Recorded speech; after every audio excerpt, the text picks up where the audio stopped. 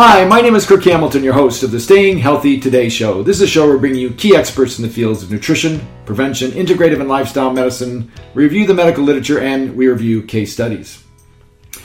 Today's show topic is fast food genocide, how processed foods kill our bodies and affect society's soul. Our guest today is Dr. Joel Fuhrman, 6-time New York Times bestselling author and family physician who has championed the nutritarian approach to health and healing and chronic disease prevention and reversal.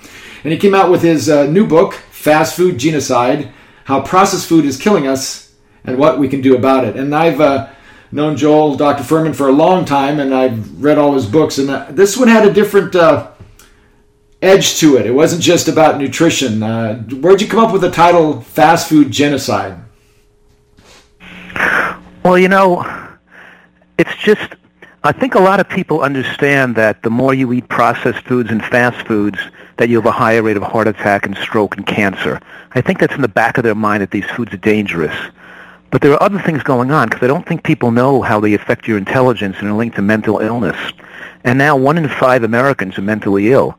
Severe depression, other disorders, where it used to be 1 in 100 Americans 100 years ago, by the way. And so it's not just creating dementia and mental illness. It actually creates a loss of intelligence, loss of creativity, and inability to succeed and do well in school for people eating fast foods through their, as they're being brought up. So certain populations are definitely more vulnerable and have more exposure to fast food and lack of access to produce, placing them at significantly increased risk. The other thing that people don't generally recognize is that when we're eating foods that are destructive to our brain cells, and also can be very addicting and hard to get off of, foods that are designed to create disease, they don't understand that it can destroy the genes that we leave on to future generations. So that when we damage our genes, we're not just causing our own health to cause a problem, but we're sparking a whole explosion of learning disabilities, autism, attention disorders, and childhood cancer, which is now the leading cause of death in children, is acute blastocytic leukemia, linked to what the mother ate way before she even conceives the baby or gets pregnant. And that the damage to the genes can be passed on to your grandchildren, to 2 generations after that. So we're seeing what's going on in America today with the explosion of the fast food industry since the 1960s and 1970s. We're seeing fast food and processed foods and junk food and candy and donuts and pizza and French fries becoming a larger percent of the total caloric load, and the far-reaching consequences, the destruction to our bodies and to our future and to our children is largely unrecognized. And to top it off, the brain destruction doesn't end with mental illness. It also creates an addictive personality that is more likely to be driven to drug abuse and drug addiction. And right now we have the majority of people that are incarcerated in federal prisons today are there because of nonviolent drug-related offenses. And one of the largest factors predicting a person who can't survive or can't function in life and relies on drugs and alcohol just to get by with this cloud of life, the biggest factor is candy consumption in childhood, fast food and processed food consumption in childhood, and that link is better than the link between lack of parents, poor parenting, abusive parents, poverty, social deprivation, or almost any other parameter you can look at. The link between what we ate as a child is the strongest link predicting a tragic outcome. And also, the opposite is true. In other words, eating good foods like fruits and vegetables, beans and nuts has the best association with longevity, brain function, intelligence, success in life, and happiness. So, I just felt the title Fast Food Genocide is apropos because there's so much here that that's so important people learn about, that they totally don't relate when somebody shoots up a school and kills people, that it might have had something to do with the foods that person was fed for the first 15 years of their life. And nobody's making this connection. Nobody's looking at the studies or discussing this in the present dialogue. So I think it's very, very important to look at this, to consider this information. So one of the things that sticks out in my mind, it's almost a book about social issues. I mean, I'm so used to you talking about, reversing heart disease and diabetes and obesity and with the nutritarian approach, and that's very important because those are the major illnesses that we look at. But there was such a jump into how we set up our society to fail and to suffer by connecting it with fast and processed foods. So do you think the processed foods, are they intentionally put into our diet for a reason? Or is it just pure business? Yeah, I mean, you could say there is like a link now between. Well, obviously, with the world wars, we had to have food for the battlefield for soldiers to be able to take food with them that wouldn't rot, and it would stay fresh with instant calories and a large caloric load without having to carry a lot of weight with them. And those foods became cheap.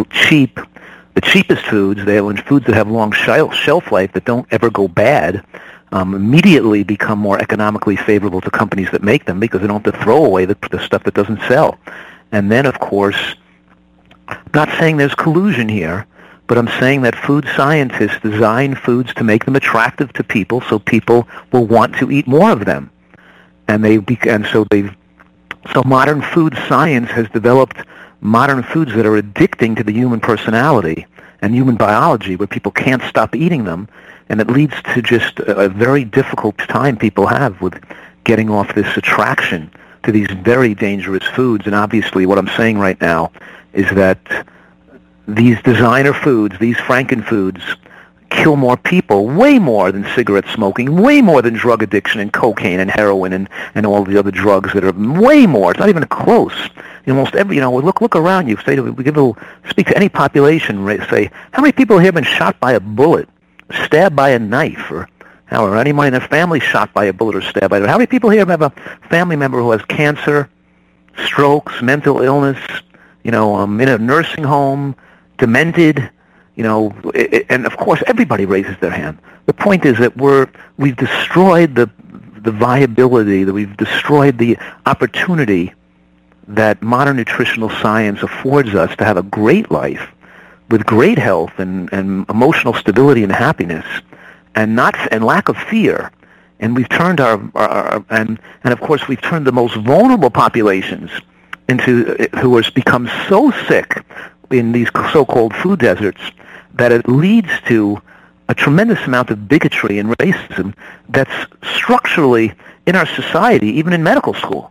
Because even in medical school, we're learning that black Americans have, twice the risk of diabetes and 10 times the risk of early life stroke before age 45, and double the risk of heart attack, and we're learning about as we're taught it, including educational achievement, economic achievement, longevity. We're taught about all these things almost as if race plays a role, which is incorrect. The color of your skin has nothing to do with it. I traced in the book, not only did I trace the fact that the access to food, the distance to the amount of produce consumed in any population, no matter what your genetic heritage or color of your skin, affects your outcomes, even crime, behavior, addiction, disease rates. And I even traced back to the Civil War, showing that when the black Americans were newly freed as slaves after the Civil War, they achieved more longevity, better health than the white Caucasians in the South, more centenarians, and more educational parameter, reaching higher educational achievement when they still had access to foods grown on the farm and vegetables in those days.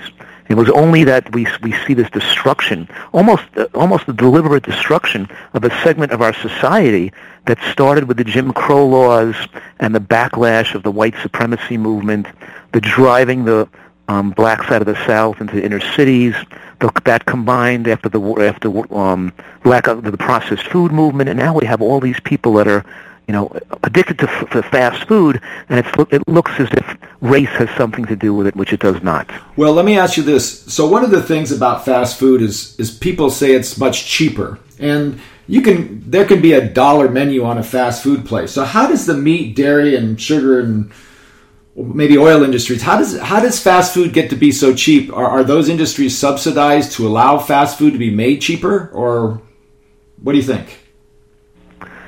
Well, it is that, but it's mostly, it is there are subsidies, obviously, giving to cattle ranchers and dairy farmers that keeps those foods artificially less expensive. They'd be almost prohibitively expensive if our government didn't give farm subsidies to people, or even for corn crops that produce corn oil.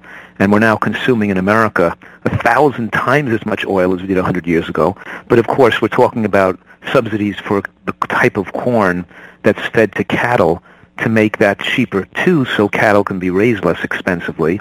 So meat is an artificially government-supported lower price. But that it's such a complicated issue. But it's the main thing that when we make foods when we process the food, we make it so it has an unlimited shelf life, and it's that's the main factor. The main factor is it has when you put a produce out in the marketplace and fresh vegetables, these things have a limited shelf life. Whatever they don't sell and people don't consume right away, they have to throw away. So you're throwing away a large percentage of the produce that are going around to the supermarkets. But definitely it's a very complicated issue. And there's a relationship here between the drug industry and their powerful effect on Washington and the medical industry, and the interaction with the food industry, and the amount of contributions and lobbying and the monetary, spreading the money around so that the food industry supports the American Diabetic Association, the American Heart Association. The drug industry is affected by there's so much money being pushed by these associations to control the dialogue from our government and what appears in the media, so that people think that food is not the cause of the damage and the drugs are the answer to what ails us. It's all very, so the Americans are totally confused. They think they get sick, predominantly due to old age and genetics. They don't realize they cause themselves to get sick, and these sicknesses don't have to happen. That nobody has to have high blood pressure, high cholesterol, diabetes, headaches, psoriasis. These things are asthma. Nobody understands the whole idea of why these diseases develop to begin with, because everything's geared towards a drug solution. And then the drug solution further permits the consumption of the processed foods and the fast foods, which cause the problem to begin with, because now you artificially lower the blood pressure, you artificially lower the cholesterol, you artificially lower the blood sugar. So people think they're okay now, so they can continue eating the foods that caused the problem to begin with. So of course they wind up, demented in a nursing home or with a tragic life. So it's a very it's very confusing for people. I mean, you combine that with the fact that the foods are so addicting, and addictive substances have an effect to lessen your intelligence, and they have an effect to create anxiety when they're not consumed, and the brain comes up with irrational, often delusional rationalizations why it's right for them to continue to that addiction that's hurting them. So you could say, well, it's impossible for me to change, or, I needed to relieve my stress, or it's not so bad, or, everybody in moderation. You come up with all these reasons why it's okay to continue your addiction, because the addictive nature of substances is taking over control of your brain, and then your life becomes wrapped around your addiction. You can no longer be creative, you can't be caring, loving, giving, productive. In other words, it takes away your ability to really be the full person you can be, because supplying your addiction, in this case we're talking about food addiction, becomes the major driving force affecting your behavior in life, and it really just it's like living in a prison. Let me. I remember you did a study about eating a more nutrient-dense diet to help reduce food addiction and get your natural hunger back. You want to share a little bit about that study, because that relates to this very much. Absolutely. You want to share a little bit about that? Yes, in 2010 I published a study in a nutritional journal called The Changing Perceptions of Hunger on a High Nutrient Density Diet. So as I'm explaining now how when we take in foods without nutrients, it causes a buildup of different types of waste products that cause addictive symptoms in the body. And the different types of waste products can be just thought of as the exogenous waste. The word exogenous means coming from the outside of us, that's in the waste products, the chemicals in the food, and then the endogenous waste, the waste produced by the body itself through the normal product of metabolism and by not supplying sufficient phytochemicals and antioxidants to keep our waste levels down. So we build up these waste products in the body. And then while we're eating food, the body can't really repair and eliminate waste efficiently. The liver is mostly chalking away the calories for future use, storing them. It's in the non-feeding state. in the catabolic phase of the digestive cycle, when you're not eating, when the liver and the body can most effectively attempt to remove toxins and lower the effect of damage on its tissues. But when your diet is low in nutrients and your diet is inadequate and these toxins build up, it becomes very uncomfortable when you're no longer digesting food, because the detox, the flood of toxins into the bloodstream for removal, creates fatigue and headaches and anxiety and shakes and weakness and stomach cramping, and it's withdrawal. It's the same as a person trying to stop smoking cigarettes. When you stop imbibing in the damaging behavior, you feel worse, not better, but feeling worse is getting better. Having another smoke, taking your 10th cup of coffee, snorting the cocaine or eating the french fries or the donut, that's making you feel better. But feeling better is getting sicker. It's feeling worse that's getting better. You know, the inflammatory response is very closely intertwined with the process of repair. And, you know, we learned that in medical school, that inflammation has a right-directed function. Even the asthmatic isn't recognizing that the inflammation in the lung has a right-directed action to take internally created toxins and irritants and get them out of the body through be able to breathe them out. Of course, in excess, it causes tightness and breathing difficulties, which the body doesn't really want to happen. But it's still a detox reaction gone haywire or in excess, so to speak. The same thing with psoriasis and other diseases like that. But the point I'm making right now, and that you asked me, is that when we did this study on 750 people who improved the nutritional quality of their diet, we found that they had a lessened desire to overeat calories. Their hunger symptoms diminished, and eventually what replaced the shakiness and fatigue and the ill feelings of withdrawal was replaced with a milder throat and sensation that was accompanied by enhanced taste. In other words, they were put back in touch with their instinctual hunger, which directs you to the exact amount of calories you need to maintain your lean body mass. What I'm saying right now is that there are no obese squirrels in the woods and 400-pound foxes and, in other words, animals instinctually know how much to eat. And we would too if we lived on natural foods. We'd eat till we'll feel satisfied, and we'd wait till we got hungry again, and because that's when we got true hunger, food would taste the best and be most enjoyable, and hunger would direct us to the right amount of calories into a healthful life. But now, with the addictive nature of processed foods that flood the body with calories so rapidly, it creates an abnormal systems of hormones that get released, including excess dopamine stimulation in the brain when you imbibe in the food, giving you an artificial high. And then when you try to stop eating the food, you feel that low that's so uncomfortable you have to eat again, which keeps Americans having to eat too frequently and too much just to feel okay.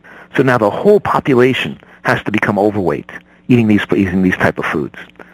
So what I'm saying is that we really have to understand, the science of addiction and nutrition. I was just speaking to a doctor who called himself an addictionologist. And the point is that we're never going to solve people's issues with yo-yo dieting and when permanent weight loss and get them off the dieting merry-go-round and able to earn back their good health and enjoy eating food to the max because you want to enjoy eating the right food, not having to eat the wrong food just to get by. So what I'm saying right now is when you achieve excellent health, your smell improves, your taste improves, you don't desire to overeat or eat all the time, and it's so much easier to control your appetite and eat the right amount and also have a desire to eat the right type of foods. So there's a knowledge that knowledge is power.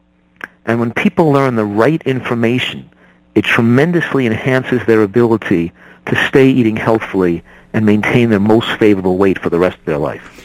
How do we, some of the addictive compounds or the high amounts of sugar and fat in food. So how do we eat foods that give us the right types of fat and right types of sugar? Let's start with fat, because it's a very controversial subject. People put oil all over things. Some people say don't use any. But we know we like fat. Some people like the, it drives them. How do you incorporate good fat into a healthy diet? Well, that's one of the, play on words with fast food genocide, because I'm talking about, fast food is foods that are digested and absorbed rapidly, contain synthetic ingredients, calorically dense, nutritionally barren. We're talking about foods that flood the body with rapid calories. That's why it's called, so I'm saying fast food. Fast food enters the bloodstream really fast.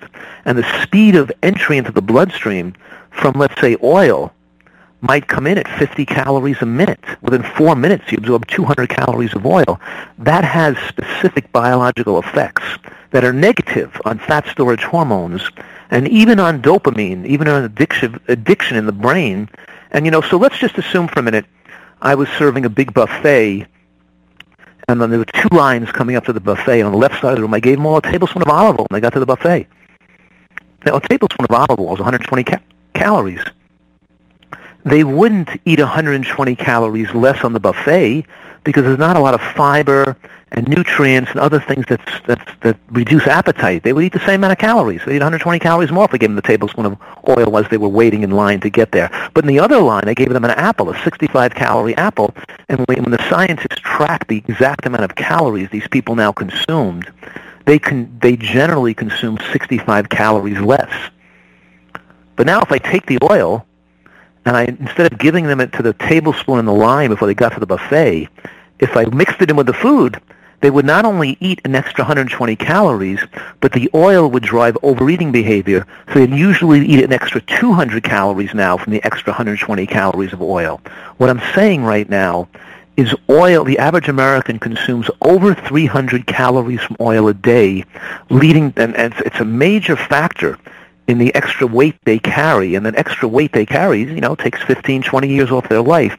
Now compare that biologically, a walnut oil to a walnut, or sesame oil to a sesame seed, or a pecan oil to a pecan. You see, when you take the whole nut or seed, now we have the fat calories being absorbed into the bloodstream at approximately 1 to 2 calories a minute, 20 times slower. Not only that, but these sterols and stanols and fibers in the nuts and seeds bind fat like a magnet so tightly that a percentage of those fat calories are sucked out into the toilet bowl. So and it actually sucks fat out of the bloodstream through the villi into the digestive tract. So you actually suck out saturated fat and oxidized LDL preferentially. So you have more of the bad fats in the toilet when you eat the nuts and seeds. So a whole different biological phenomenon occurs here when you eat the fat in a whole food form versus the processed food form, from affecting the growth of the microbiome, from the fact that when fat is absorbed so slowly in the bloodstream, the body can preferentially burn those calories for energy, as opposed to when it comes in rapidly, we have no choice. We have to store it as fat. Once the body's stored as fat, you're not preferentially burning that for energy. You're burning glycogen in the food. So, and then you don't even get into the fat stores until your glycogen is mostly used up anyway. So you're storing fat and you're burning glycogen. You're storing fat. You're burning glucose and glycogen. You're storing fat, and you're not burning the fat off your body. You keep storing fat because you're taking in so much oil in your diet, or so much of these rapidly digestible fats. The same thing happens when we take the sugar that's rapidly digestible, taking in honey, maple syrup, sweeteners, as opposed to the sugar that we consume, or the carbohydrate we consume in berries or beans or parsnips, which come into the bloodstream more slowly. Even corn and peas have a significant amount of slowly digestible carbohydrates that come in the bloodstream much more slowly. And beans, of course, are the perfect example of foods whose calories enter the bloodstream so slowly over a 3-hour period that you're almost absorbing about 1 calorie a minute instead of 100 calories a minute when you eat the sweets, and therefore the body doesn't have to secrete a huge insulin response to absorb those, to utilize those nutrients. So any way you look at it, we've gotten away from eating the food in its natural form.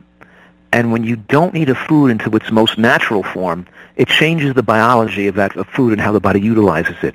And when we combine oil and sugar together, and we combine oil and sugar and animal products together too, when you have concentrated animal protein, those 3 things work together to raise fat storage hormones, to promote these angiogenic factors that make you store fat more readily and promote cellular replication, which actually promotes cancer and promote inflammation.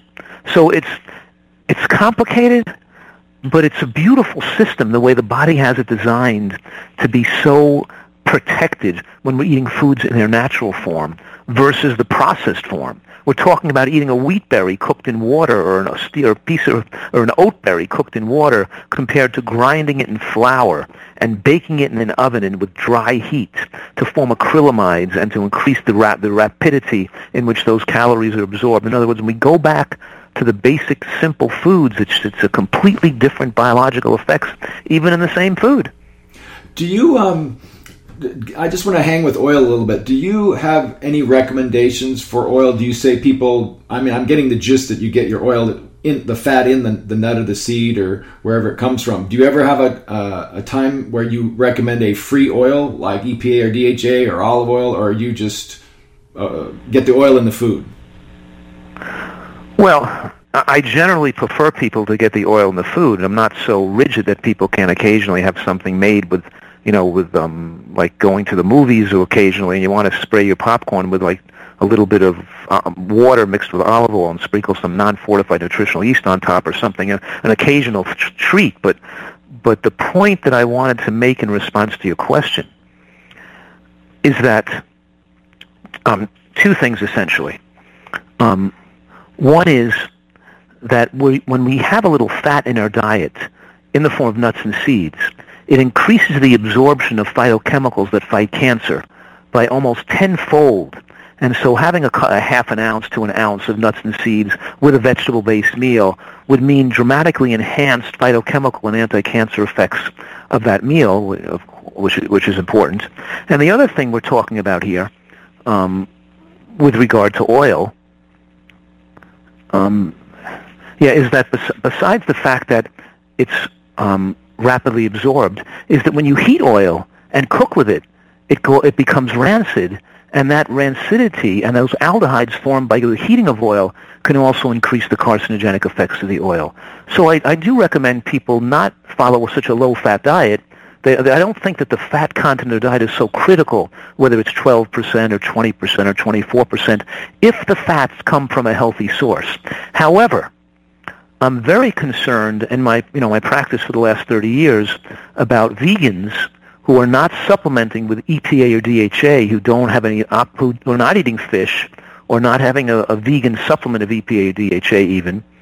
I'm very concerned about the increased risk of depression that they have a chance of developing and shrinkage of the brain that can occur in a percent of them, because our studies showed that about a third of vegans develop deficiencies in EPA or DHA as they age when they don't supplement, and it's not dependent on the oil, the omega-6, omega-3 ratio of their diet. It's not dependent on their, whether they have flax seeds and green vegetables, or they restrict oils, or how much walnuts they eat. In other words, it's not just, it doesn't correlate well with their ALA or consumption, even though ALA is a precursor, and the body can make some EPA and DHA. It correlates best with genetic differences in conversion enzyme. In other words, there's a wide genetic variability of people's ability to convert ALA into EPA and then DHA. And so much of the vegan community, especially these vegan gurus who are advocating people to go on low-fat diets and to restrict their fat, and they tell them they don't need to take any of these protective oils for the brain, like DHA, I'm saying that's irresponsible, and they're damaging people's future due to their philosophical bias.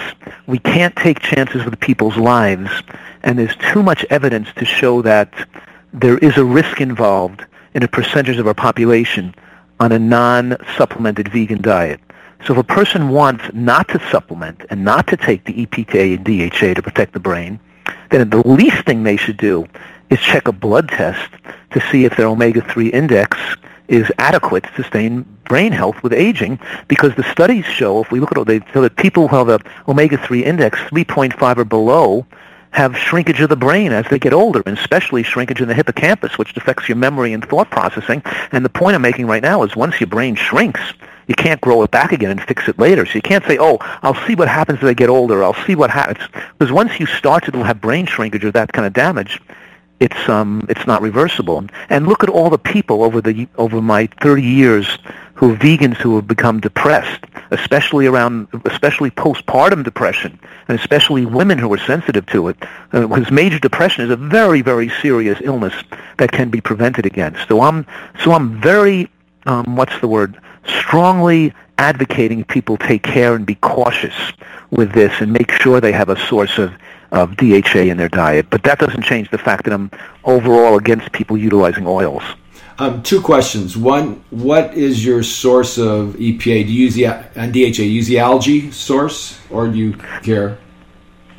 Yes, I mean obviously the source is to have a lot of people who utilize my approach and follow my advice are vegans and want to stay vegan, so they use the algae, and I do use myself. I use the algae oil, but I have it manufactured for my clients and my family and myself. I have it sent to us on a refrigerated truck and in dark glass bottles, so we keep it fresher. Because when I've tested the vegan EPA and DHA out on the marketplace that most people are using, it has a high rancidity score. And I tell people, if you're going to use what from the health food store and it's not refrigerated, then at least what you should do is cut open the capsule with a serrated knife and taste it to make sure it doesn't taste vile or sour or rancid, because your oil should have no flavor. It should essentially taste flat. Shouldn't have a strong flavor like that. It shouldn't taste like gasoline. It started years ago when I was recommending people take some EPA and DHA, and they would tell me they would have indigestion and burping, and they'd have a bad odor. So I started to test the oils for freshness, and I found most of what's out there in the marketplace, both the fish oil and the vegan oils, they both had a high rancidity scores, because you're not generally consuming it at a time frame close to the manufacturing point, and it could sit on a shelf in a warehouse or in a store for 6 to 12 months after it was manufactured, and over those months and months, it gets rotten little by little. So I wanted to have an access to fresher oil. So that's why I started actually making the oil available, just so I could have oil that was a EPA and DHA source that was fresher and wasn't rotten. Let me ask you about the Mediterranean diet for a second here. So frequently, health professionals say, eat the Mediterranean diet. And if you ask a person that walks in your office, you say, well, what strikes you about the Mediterranean diet? They'll say olive oil, fish, and wine. So about olive oil, how much is that something that you just think comes along with a good plant-based core diet with the Mediterranean diet, or it has actually properties of itself that's a benefit? Well, it all depends what you compare it to. In other words, walnuts have incredible benefits. They're a superfood. But in the Prevamid study, for example, they showed when people used olive oil instead of butter, there was about a 30% reduction in cardiovascular deaths switching from butter to olive oil. So if you look at that study, you'd think, well, olive oil is good because it reduces cardiovascular deaths by 30%. But I don't want to reduce cardiovascular deaths by 30%. I want just by 100%. So they don't want to. So just because the Mediterranean diet might be a little bit better than us pouring saturated fat and butter on our food doesn't make it good. In the Prevamid study, they tracked people instead of using olive oil who used nuts and seeds, used nuts, and they found that the additional protection from heart disease was an additional 60% drop in heart attack incidence over the initial 15% drop or 20% drop from the olive oil consumption. So it's all comparative. So the olive oil might be better than butter, but then nuts and seeds are a lot better than that. And the Mediterranean countries are not free of heart attacks and cancers.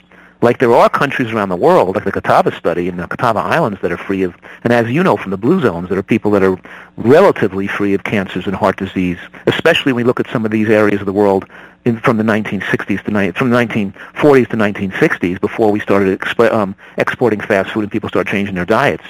So what I'm saying right now is the Mediterranean diet and the Mediterranean countries shouldn't be held up as a gold standard of excellence, because they still have a significantly high rate of heart disease and cancers, and the oil is one of the weakest part of the chain here. When you take the oil out and you put nuts and seeds in, you get tremendous additional benefits.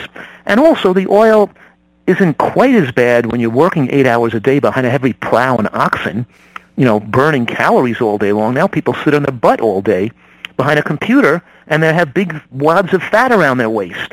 And they can't tolerate all that oil because they're not active enough to burn it off. And then the nuts and seeds are easier to burn off because it's harder to store the fat from nuts and seeds than it is from oil.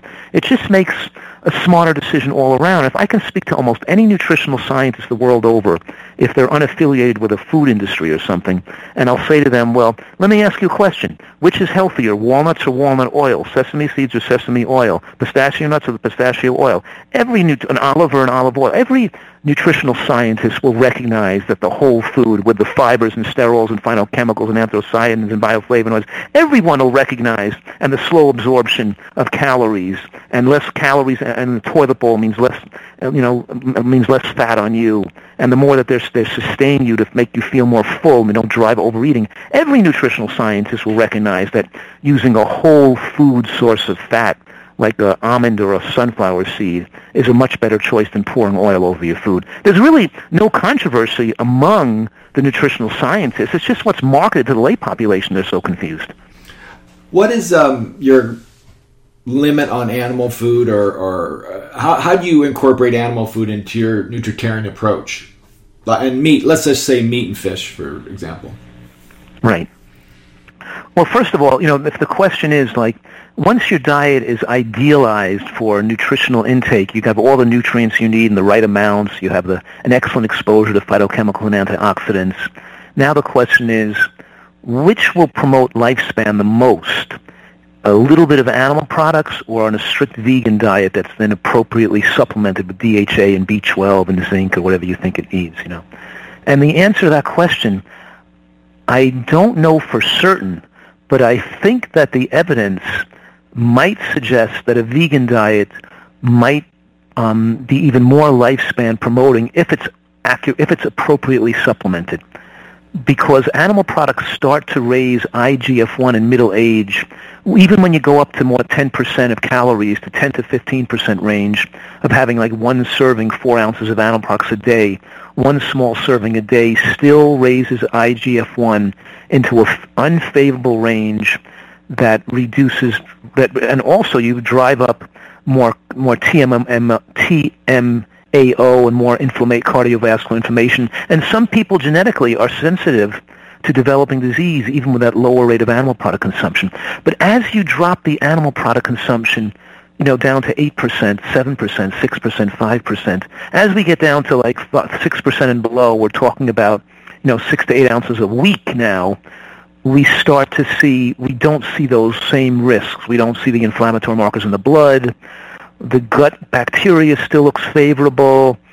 You don't see IGF-1 driving so high that could shorten lifespan. So I think to be factual and not to be dogmatic, or to just be a scientist, I have to say that that still could be a healthy option for people to use animal products in small amounts as a flavoring or condiment. And I feel that includes people. They don't have to feel I'm advocating strict veganism or the only way to be healthy is being on a vegan diet. And it allows people to be the nutritarian diet to be more inclusive and allow people to be included into the fold, to the people who do want to eat a little animal products in their diet, and not make them feel so guilty or drive them away from even considering eating a healthy diet, because you can use animal products as a little bit of a flavoring and make a bean burger taste a little better by adding an ounce of animal product in there, because it tastes like a meat burger then instead of a bean burger, by just putting an ounce in there. So it gives some flexibility for me to be more inclusive, to attract people to want to change their diet and not just look at it at face value and say, no way, I'm not being a vegan, forget it, I'll just stay eating the American diet. So this way, so am I you kind of understand where I'm coming from? Mm-hmm. Yeah. All right. So how about your G-bombs? The end of your book is very hopeful that we eat our way to health, and I know that your G-bombs are part of that. You want to explain what the G-bombs are? Yes, because G-bombs, of course, GBOMBS, are just an easy way for people to keep in the tip of their tongue, in their memory, those foods that have been demonstrated in scientific studies to offer increased protection against common cancers. So if we're going to try to live to be 100 years old in good health, we want to not get cancer, right? So all plant foods do not have the same protection against cancer. A potato is not just as protective against breast cancer as a piece of broccoli. To think that is just ridiculous.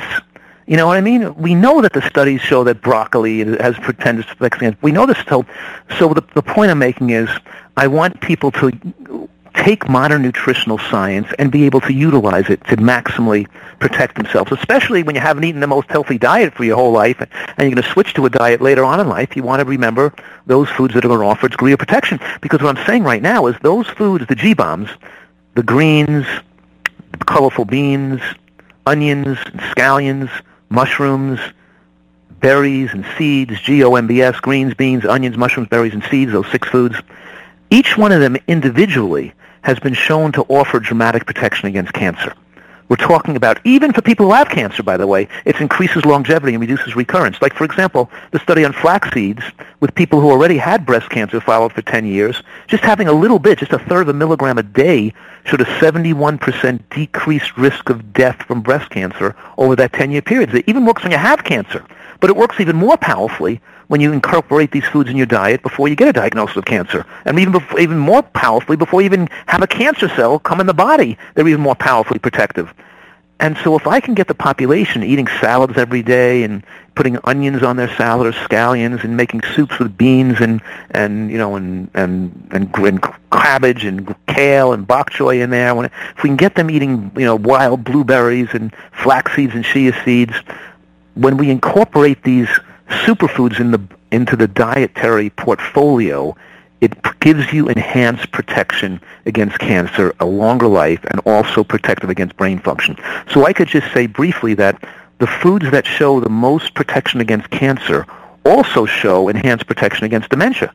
And the foods that show protection against cancer and increased protection against dementia also show enhanced viability and effectiveness in protecting against heart disease and reversing atherosclerosis and lowering blood pressure. So these foods are particularly rich in those phytochemicals humans are clamoring for, our immune system utilizes to maximize human function. So the G-bombs, it's not the foundational principle, but at least directs people to try to remember those foods they should try to incorporate in their diet on a regular basis. I got 2 things, and then I want to wrap it up. But one is dairy foods. I mean, I take most people off dairy as soon as I can, but what is your opinion of dairy foods? Do you have ones you think are better than the others, or you just have people eliminate them, or what do you think? I think it's easier just to eliminate them. Dairy products as a whole raise IGF-1 more than other animal products do. They're very addicting in the sense that, ice cream and cheeses and yogurts are just it's very hard for people to not eat them, overeat them and continue to eat them so much, and melted cheese on pizza, whatever it is. So I don't know. I'd much prefer, if people are going to eat a small amount of animal product, that they eat some other type of wild or, naturally raised animal product and not use dairy products. Or if they do using dairy products, just shredding the tiniest drop of cheese, a tiniest drop of Parmesan onto a salad where it's almost an insignificant amount, where we're utilizing it as a really tiny, tiny bit. So I really would think getting off the dairy is very important. It's weight gaining, it's IGF-1 raising, and it's definitely linked to breast cancer, because we know that and ovarian cancer for that matter. And we know that the populations with the highest amount of dairy consumption always have the most ovarian and breast cancer too, and likely prostate cancer as well because of the effect on IGF-1. How about, I know in your past you've had experience with fasting as part of your, medical treatment. And, the fasting mimicking diet, Dr. Walter Longo, I've heard him speak, very intelligent guy. Do you incorporate periods of fasting into your own personal regime, or do you ever use that on patients? Yes, I definitely do. I have people with colitis and Crohn's that I fast, 3 days a month. I have people with asthmatics that I'm fasting episodically to help clear the body of asthma, so I can get them off their first I get them off the beta agonists first while they're on the steroids, and I slowly reduce the steroids to a lower amount, and then through excellent nutrition, then I can usually fast them and use the fasting period to stop the inhalers, because the fasting is such a powerful anti-inflammatory, to be it helps me with the the tools to help people make that extra progress to be able to get off medications and really clear their body from the asthma very often. So I've used it for lupus. So yes, I use fasting as a therapeutic tool, but I think your question is also referring to the fact that we try to have people not eat close to bedtime and sometimes go to bed a little hungry as a lifespan enhancing tool. So I myself will sometimes skip dinner and just have a glass of vegetable juice at night.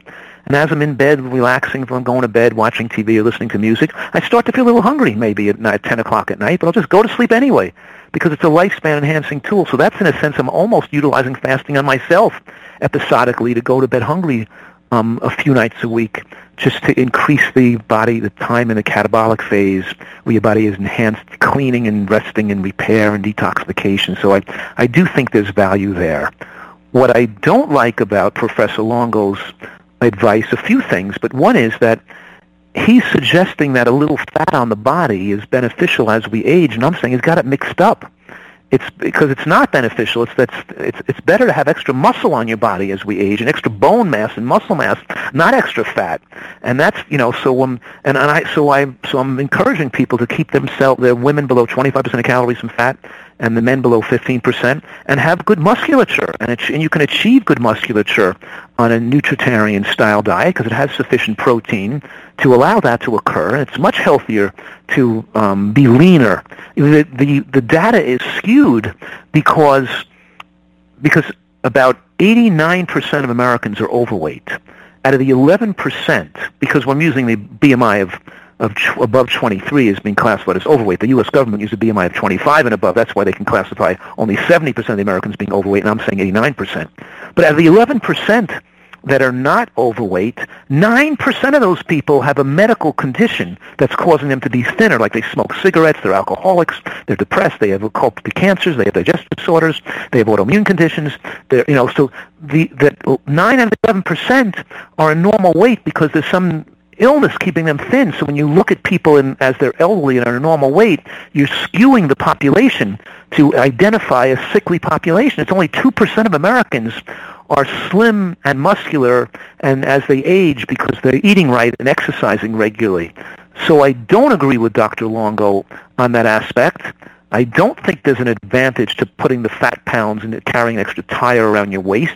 And myself and my other elderly people who follow my advice, we have six packs and we're ripped and we're muscular and we're fit and we're still running around playing sports in our 60s and 70s and 80s in great physical shape, and we're feeling the nutritarian diet enables us to have more youthful musculoskeletal system, maintain that muscle mass much better. And I'm not trying, so it's not. So there's a little difference of emphasis there. Okay, but you don't have any problem with periodic fasting. And when you say fasting, I get the evening, fast for 12 hours or 14 hours. How about when you fast these people for disease conditions? Is it a water-only fast? Yes, I do both juice fasting and water fasting as well. I do utilize water-only fasting usually, with people with digestive disorders, inflammatory bowel disease. We mentioned the asthmatic before, but so yes, sometimes with people that have some serious medical condition, I can help facilitate their recovery by having them fast 2 to 4 days every single month. I'll build them back, I'll slowly put them back on an elimination diet, and then the next month comes by, they got their weight back, and I'll have them fast another 3 to 4 days, and I'll do it all over again. And it does help facilitate a recovery, and so I can utilize that. You don't always have to do that, but there are some resistant cases where just eating right isn't good enough or getting them well fast enough, where you can add fasting as a therapeutic tool to help get there quicker. All right. You got another book in the making, or are you going to rest for a while? 6 times. I do have, I think, 11 books now. I do have another book I'm starting on right now, but that's going to probably be my last book for a while. So I'm just beginning it. It probably won't come out for a year or two, you know what I mean? But I'm trying to have a book that is very large, like an encyclopedic, encompassing, so people can, go over the whole aspect, the full aspect of a nutritarian diet in kind of like my 12th book. And then I'm definitely going to take a break for a few years and not keep writing so much. You know what I mean? Yeah, well, I'll be 65, so I was 66. I'll be able to just slow down a little bit and spend more time skiing and playing tennis. That's great. Well, I'm talking with Dr. Joel Fuhrman, and I have his book, Fast Food Genocide. I highly recommend it. It's not only information and nutrient dense, but it also challenges, I think it challenges our soul a little bit. You know, how we eat really does affect how people grow up and become who they are. And also makes it difficult for people to get out of certain places and positions in their life. I'm not saying they can't, but it just makes it difficult. So I highly recommend that people read it. How do they get a hold of it, and how do they get a hold of you, Dr. Fuhrman? Well, my website is drfuhrman.com. I answer people's questions there. I have a member support system too, but obviously they can, you know, I think we have books for sale on my website. I think some people paying extra there if they want them signed or something, or autographed, but they can get them on Amazon, probably less expensive at a better price even. You know what I mean? Because they're the cheapest place to probably buy the book is on Amazon. Okay. Well, I want to thank you again for taking your time on your Friday. I hope you have a great weekend, and I will talk to you soon. Thanks so much. Best of health. I want to thank you, the audience, for listening to this edition of the Staying Healthy Today show. And remember, I will have this posted at stayinghealthytoday.com, and I will also have this put up on YouTube as well. Talk to you soon.